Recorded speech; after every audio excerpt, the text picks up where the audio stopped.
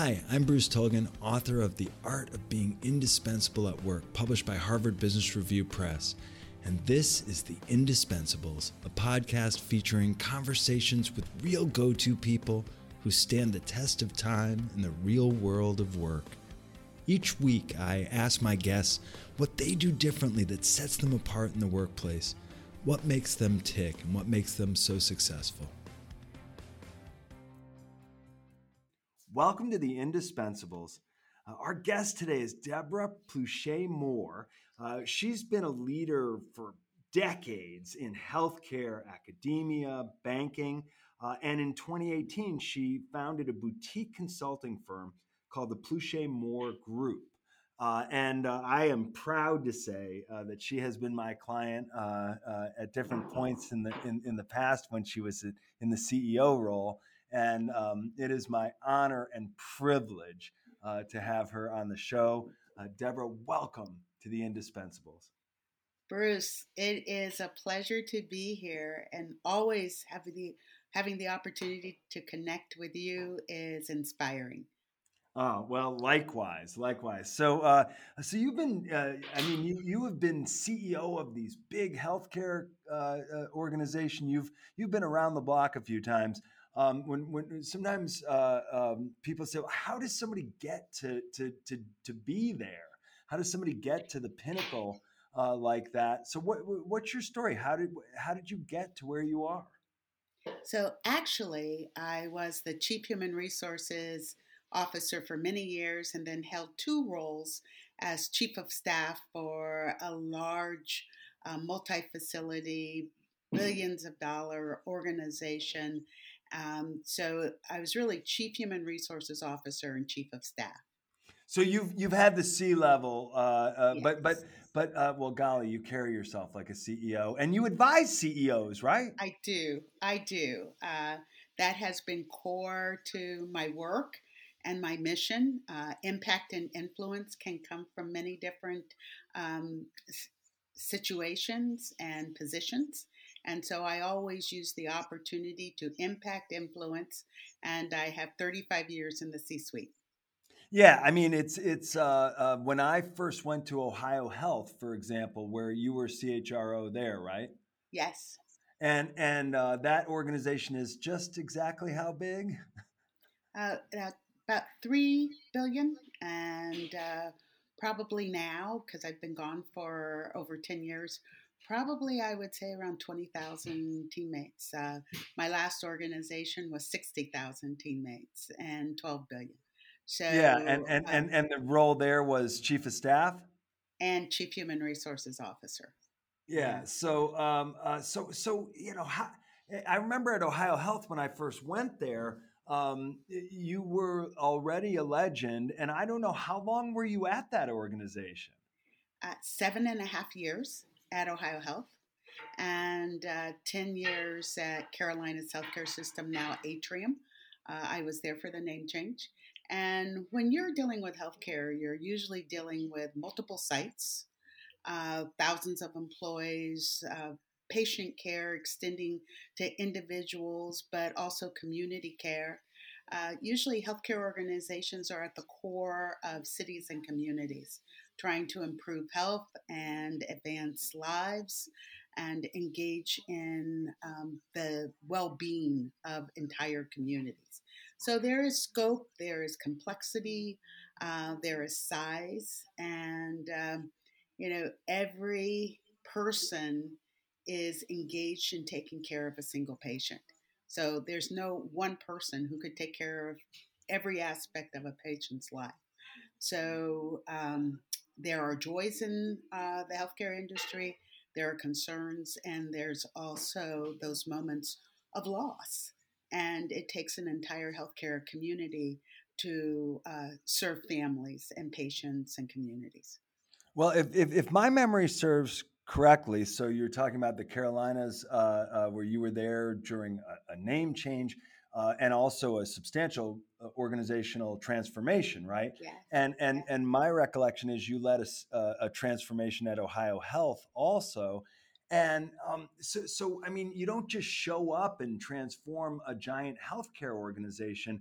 How did you get there? What were the early stages of your career? So, my career has been rewarding, challenging, but also I have used every moment of being a leader for development, for transformation, being the conscience of the organization, making sure that we are living to mission, and encouraging and inspiring people to find vitality in the mission. So, how do I describe myself as a change agent or a transformational leader? Um, it's staying relevant, knowing what's coming, being able to forecast and predict, and to create those parameters for change for many people to be able to adjust to the moment.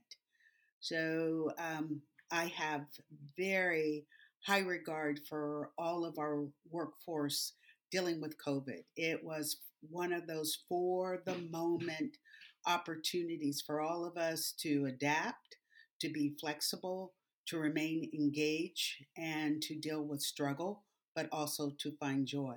So that was unpredictable. It was not planned for, but we had the ability within us to adjust. So I've grown that muscle over years.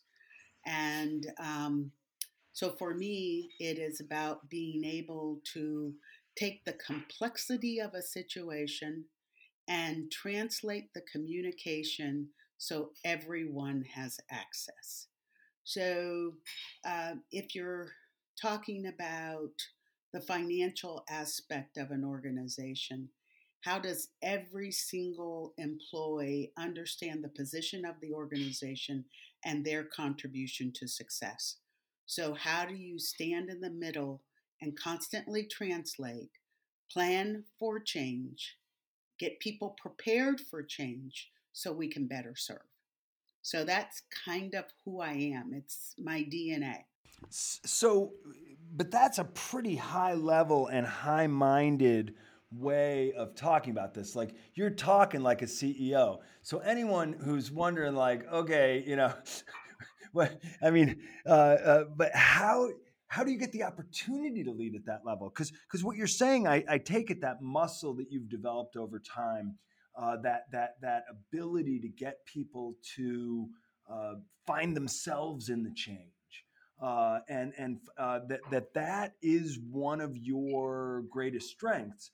Um, but I mean, you weren't born with that. And I know some people are born natural leaders, but how did you sort of get yourself to that point where you could lead transformations of organizations with tens of thousands of people?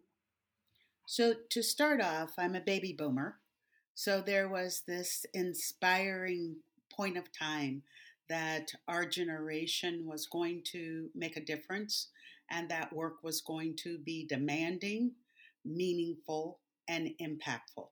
And as you progressed, your influence rose, and so did your credibility. So, that's one aspect.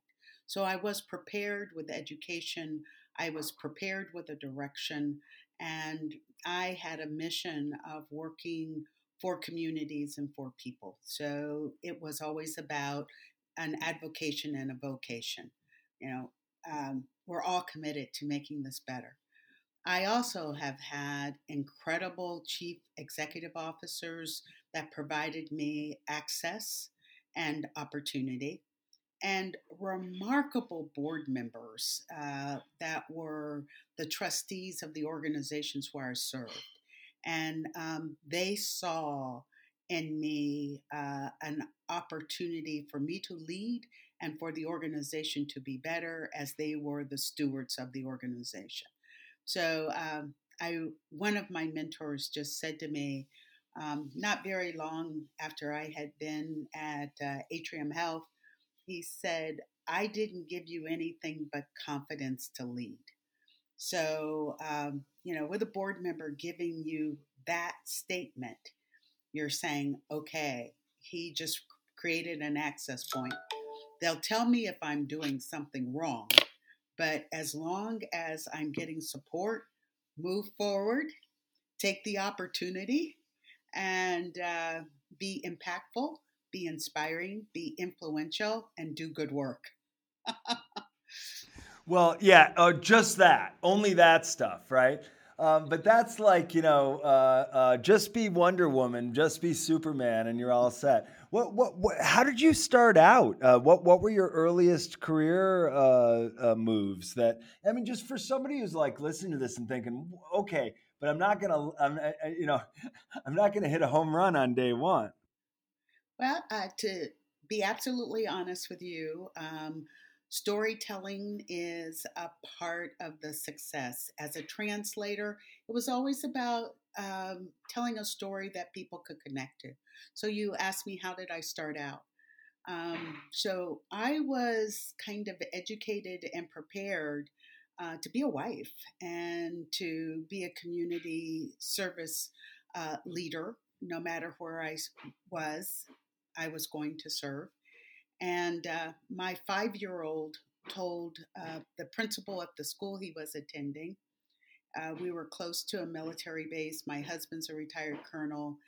The kindergarten teacher was leaving, her husband had been reassigned. And my son went to the principal and said, "You should hire my mom. She has a degree and she's the best teacher in the whole wide world." So it started as a kindergarten teacher. I moved, Wait, go wait, wait, wait, ahead. wait. I gotta stop. I mean, that is just awesome. For one thing, your candor and your ownership of that path, I want to commend because you know what? Raising children and serving a family is something that is a profound work that too many people write off. And my God, I mean, how much does one learn about leadership from having children? But having a whole classroom of kindergartners. All right, so is there? I want to hear what you did next. But is there like a golden takeaway from kindergarten that has actually served you the rest of your entire career? It has served me my entire career. We all have the same basic needs.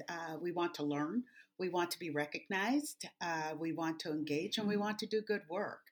So I think that is the vast percentage of the society. So there are outliers that may not be interested in, being engaged, having community, doing good work, having a sense of belongingness and development. But I think they're outliers. So I think the majority of people want to achieve in the work that they have embraced. So those learnings from kindergarten and being as a kindergarten teacher were essential for me. And I went from being a kindergarten teacher to Head Start. I loved the whole involvement of the government and providing young people and their families in challenging communities the opportunity to thrive through education, through understanding diet, respecting community. So I loved those principles. Then I got recruited into higher education. I worked with City Colleges of Chicago, University of Dayton, loved the academic community, the lifelong learner aspect. They promoted me into senior roles.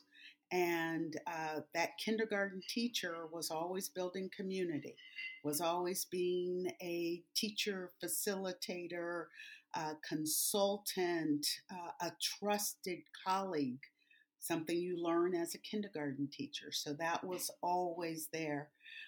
From higher education, I got recruited into healthcare and then kept getting recruited to bigger jobs with size, scope, and complexity. And every time there was a greater amount of opportunity and impact to improve the workplace, to improve the workforce, to develop people in the communities where they live and thrive. So for me, it's a mission. It's not only about doing the work that you get paid for, it is about doing the work that builds communities. One of the last things I did before I left Charlotte, North Carolina, is I co chaired the bond initiative for our schools. My first and last step into politics, but that was my way of saying thank you to the Charlotte community before I left. It was their biggest bond initiative ever, but it put me in different circles to get that initiative passed. So And it's finding so your personal scope. yeah, I'm still stuck on kindergarten here. I'm just picturing you because every time I've ever seen you, you're like the biggest big shot in the room, surrounded by a bunch of executives. So I'm trying to picture you surrounded by a bunch of 5-year-olds, uh, and and now you're still so you're now doing this consulting. I mean, what's it like to be on the other side of the equation? I love it because I am controlling the size and scope. I'm working in my own name and I'm supporting the next generation of executives as an advisor. So I'm taking all of the aspects of my career where I've learned and thrived, playing it forward to that next generation, helping to facilitate their success. So I've had my pitfalls, and I've taken every pitfall to heart, and I've tried to find resolution to my biggest errors. The majority of the time, I did, and it's the hows. How do you help people understand how to thrive in success, how to get to success, how to forecast, how to predict, how to lead people in a way that is inspiring and motivational, but also how to learn from your challenges, your errors, your mistakes, and turn them into an opportunity. Yeah, I mean, look, and that's good advice for a 5-year-old. It's also good advice for a CEO, right? Exactly. And so sometimes I get caught, and people will say, Deborah, do not talk to me like a kindergarten teacher. And I just smile, but I think in my head, if you weren't acting like a kindergartner, I wouldn't be talking to you like a kindergarten teacher. Oh, that's good. That's good. Well, that answers a lot of questions for me with the way a lot of people talk to me. But It is that slow, precise method of delivering the message and the tone. They know. yeah, but I think look, whatever it is you do, I think you're gifted at communicating with people and at conveying a sense of connection and caring, and but also your own true north, right? You have you have that what I would describe as that presence, right? Is that conscious? I mean, did you have that when you were 5, or how do you show up with that presence? I think it is being a woman and a woman of color with always wanting to have a sense of responsibility to work. And you can't do the job alone. So, how do you build teams? How do you inspire people? How do you take thousands of people from A to B and make sure that they are prepared for B and that they can perform at their highest level? So, my gift that I give to others is the confidence, is that they are prepared, is that we can serve at a higher level. And, being generous with appreciation and recognizing contributions is very important to forming those teams that exceed expectations. So, meets expectations is about as low as I go. I want to exceed expectations and I want the people around me to exceed expectations. I had a fabulous colleague, and, coming in, I always had to prove my level of competency, my level of being informed and engaged. And he said to me upon his retirement, he says, Deborah makes you better. And that was probably the most generous, thoughtful compliment I could have ever received. Yeah, that's wow. Deborah makes you better. What I mean, what could a leader want to hear? And you said, and I take it you borrowed this from a prior mentor that what the gift you try to give people, or a gift you try to give people, is confidence in them, knowing you are confident in them and giving them that confidence. Yes, exactly right. So tell me about you. Also, I know you've served on a lot of boards of directors, and sometimes I wonder how come I'm not on more boards of directors. So how does that happen? What skill set do you have to bring to a governing board of? I mean, an institution like the University of Dayton. How many students are at the University of Dayton? Around 10,000, Right, or Golden Gate University. How many students are there? around 3,500.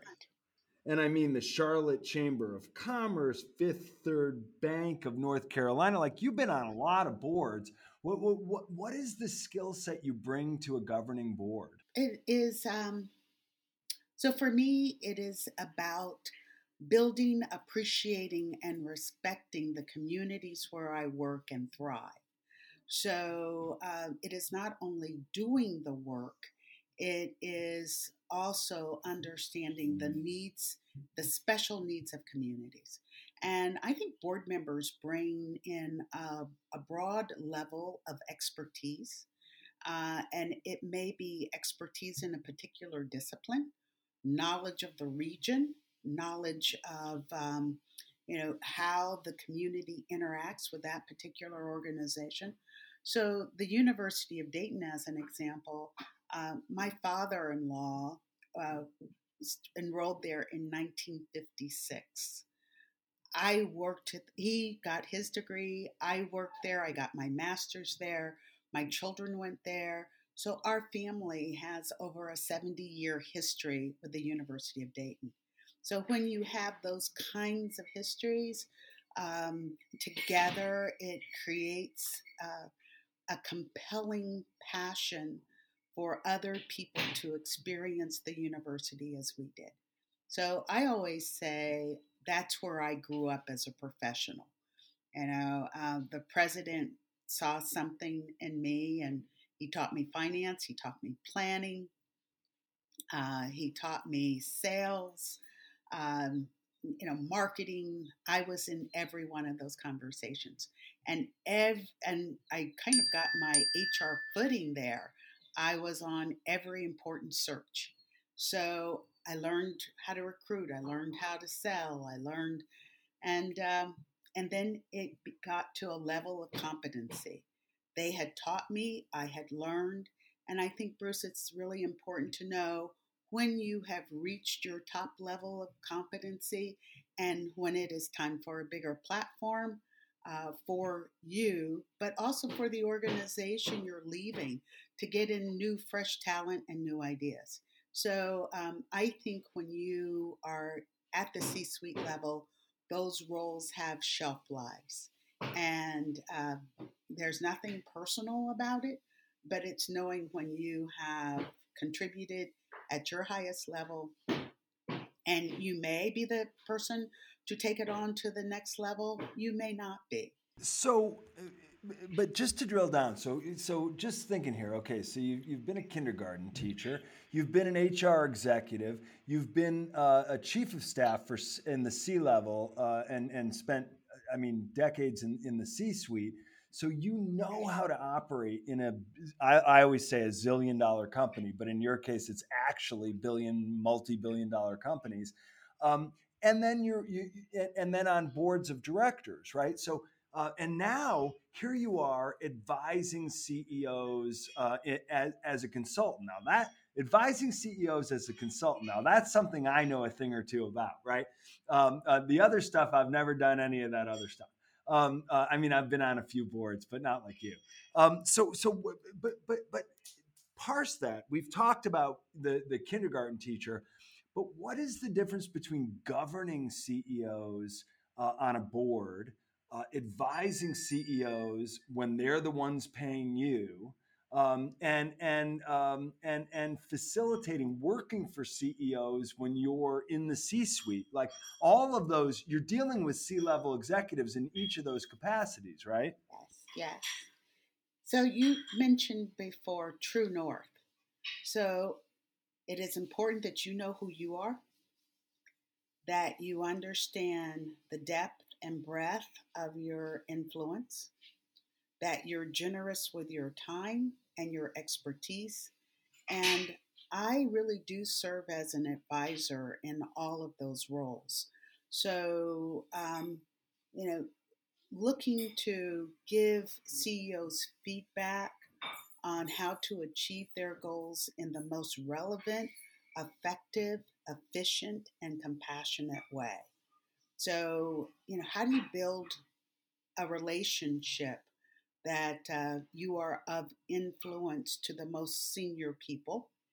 And how do you keep your kind of credibility and integrity as you are an advisor?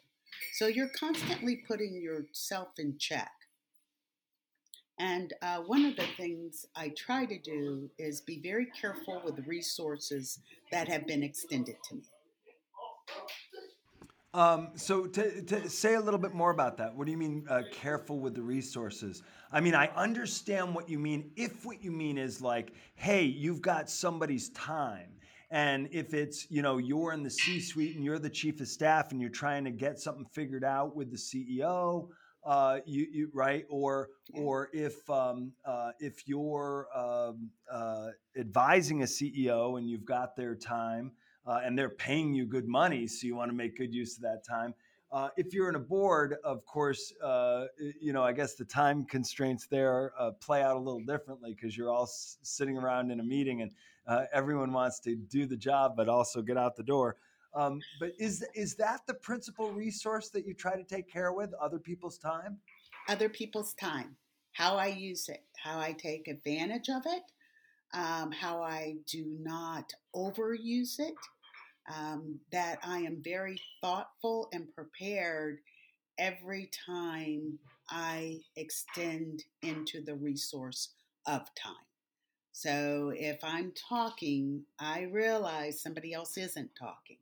So if it's been said, I don't say it. I also am very clear to understand, is it public or private? So what are the rules there? And leaving people dignity as you are giving them advice, giving them enough room and space and time to develop. That's like a quick cheat sheet for how to conduct oneself properly in a high level meeting, right? Right. Although my observation is that a lot of people in meetings they turn that advice almost inside out. Like if someone else said it, they want to make sure to let people know, hey, I thought that too. Yeah. uh, or in case you didn't notice, maybe you'd think that was my idea. That's probably the most egregious thing. That and then just sort of uh, uh, wasting time in those collective rooms where I always think, man, if there's 10 people or 15 people sitting around at a meeting, that's a lot of time being expended. So but I think the one I love the most is giving people dignity or helping to take care of their dignity in a group setting, remembering what's private and what's public. Those are great ground rules for conducting yourself in a meeting. But I take it you would do that in any meeting. I would. I would do that in any meeting. And always in the back of my mind, if I have the microphone for 3 minutes and they say, Deborah, it's 3 minutes, I think to myself, how will I use this time wisely? How will I use this time wisely? I mean, if only people, 180 seconds, if only people all were doing that. I've got a challenge for you. You've done this, right? So I want to ask you, how do you take meetings and push a philosophy like yours and a set of good habits like yours and socialize them, get them practiced across the board. One of the questions I'm asked by business leaders all the time is, what are we going to do about this meeting thing? Some people are terrible at hosting meetings, some people are terrible at attending meetings. Everyone's got so many meetings. What's a good strategy for creating what I call meeting discipline throughout the ranks? So it's exactly right, Bruce. It is about discipline and how you manage yourself and your profile as an executive and how you role model it. So even if you go into a meeting of disarray, if you role model your personal standards for who you are as a leader and an executive, it will start pulling traction. So it is about being true to yourself, how you conduct yourself in meetings, and respecting that not all meetings are the same. Operational, strategic, social, they're not all the same. And how do you adapt to be most effective in all of those settings? Situational leadership applied to meetings. Yeah. Um, how do you go in when you go in to advise a CEO? I mean, again, you've got so much experience working with C-level executives. Maybe it's a little easier for you. You don't feel. I mean, when I go in to meet with a CEO, always feel kind of like, golly, what am I doing here? Almost, And even though I've advised so many C-level executives, but I'm always a little bit like I feel a little on the spot, right? Like, boy, I better start adding value right away. But how do you go in and size up the situation when you're dealing with C-level folks? So I have watched you, and you come in with energy and intellect, and you capture people's enthusiasm and engagement immediately. And that works for you, but it may not work for everyone. So, being a woman and a woman of color, one of the things I do initially is read the room. And it may take me two or three settings to understand where the power is shaped, understand how decisions get made, understand who are the influencers. And I have three sets. There is the pre meeting, get prepared socially and on topic.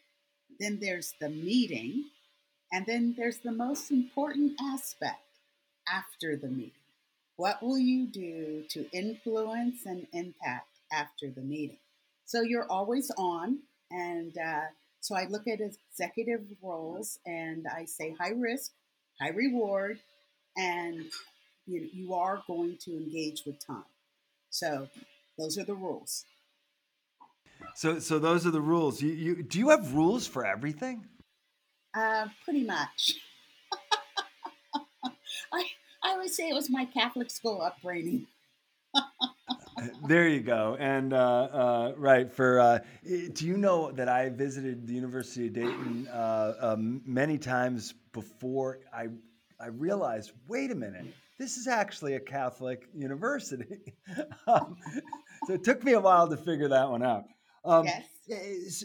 so those are your rules of engagement. Okay, what's your rule if you're trying to give a C-level executive difficult advice and they don't want to hear it? So you've built trust. So and people know if I'm coming to them, um, I am coming with goodwill. I've built my trust, and I'm a collegial um, member of the team trying to advance the whole team. So I have never put my career aspirations in front of anyone. So my promotions, I've never asked for them. They have been extended. I always say yes, but it is being a trusted colleague. You always say yes. Say a little bit more about that because you don't always say yes, right? You must be pretty good at when to say no. Maybe you don't say no to a great promotion, but you don't say. But wait. You now Yeah. people can't see because this is only audio. but I can see you just sort of shrugged like, I don't know if I ever say no. Dude, what is your philosophy about yes and no? Uh, yes to promotion, to opportunity. So if someone has thought about me and there is any opportunity for me to get this done, I say yes. And I tell women all the time, just say yes. Now, about serving on too many boards or having engagements I can't extend at the highest level, I will say no, but I will also recommend someone else. And so that's one of the things about being not just being a go-to person, but having go-to people in your network and having a network of go-to people so that if you're not the right person for the opportunity, you can do everyone a favor in that equation, right? Because when you say, "Oh, I can send you to someone else," you're not just passing this opportunity off. You're doing a favor for both parties in that case. Exactly. And I believe that I am creating a better scenario. I wouldn't have been able to give it the intellect and time it needed, but I know someone who can fulfill your need at the highest level. Okay, so you have rules for everything. What are the rules you give people who are just starting out their working lives and careers? To become a master at your work,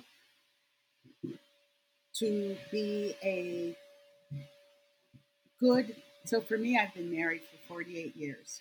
So my husband and my family come first as often as I can. I can't say always. It was as often as I could. And when I couldn't, I created alternative plans and, tried to get as much done as I could. So people always say, "Can you have it all?" And my answer to that is yes, you can have it all. But you can't have it all at the same amount at the same time. You have to be able to adjust and pull strings and still feel good about what you are accomplishing. So, I kind of always looked at it and said, you know, where am I today? And then every night I looked in the mirror and I wanted to say to myself, well done. And so you have your priorities straight, right?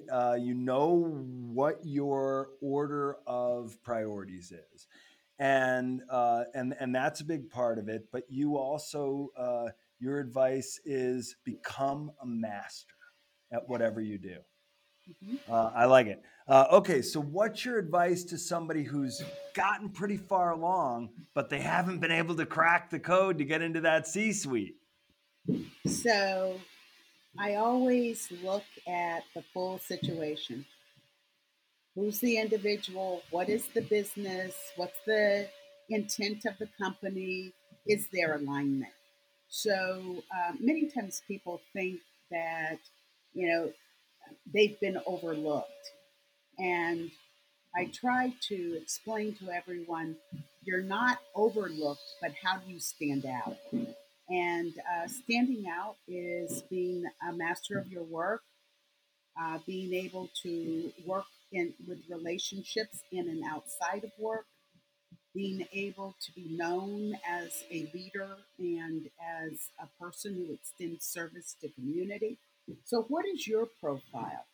How do you kind of create those profile steps of what is meaningful to every individual? And it's an individual plan. So, my plan was always about family, it was about community, it was about work, and it was about service. Service, yeah, and that's evident in all over your career. You serve one board after another, and your service has been recognized with a lot of prestigious accolades. All right, I have one more question for you as our time grows short. You seem to be a fan of the Cat in the Hat. Uh, what is it about the Cat in the Hat that you find so intriguing? So we started with where my career began. And we always laugh about herding cats, but herding kindergarten students, herding college students, herding the workforce, herding the C suite. You know, I have seen myself in that position to be the voice of reason, to be the conscience of an organization, to push organizations forward, to understand the challenges of an organization, but also to cope with its future and its future successes.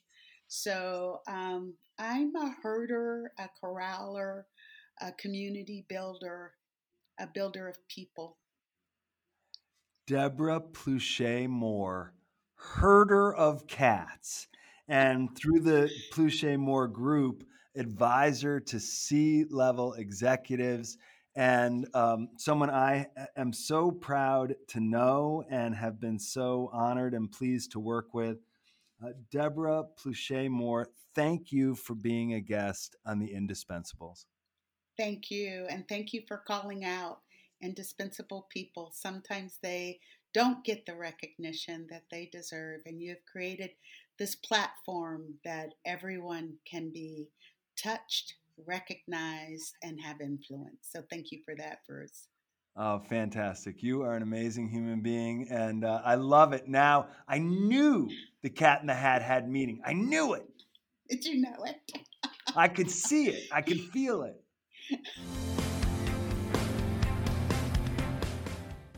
If you like this episode, please subscribe and leave us a review. You can also follow us on Twitter at @goto_podcast. That's at @goto_podcast. Learn more about go-toism in my new book, The Art of Being Indispensable at Work, available now from Harvard Business Review Press, wherever books are sold. And you can learn more about our work at Rainmaker Thinking by visiting us at rainmakerthinking.com. Until next time, stay strong and stay indispensable.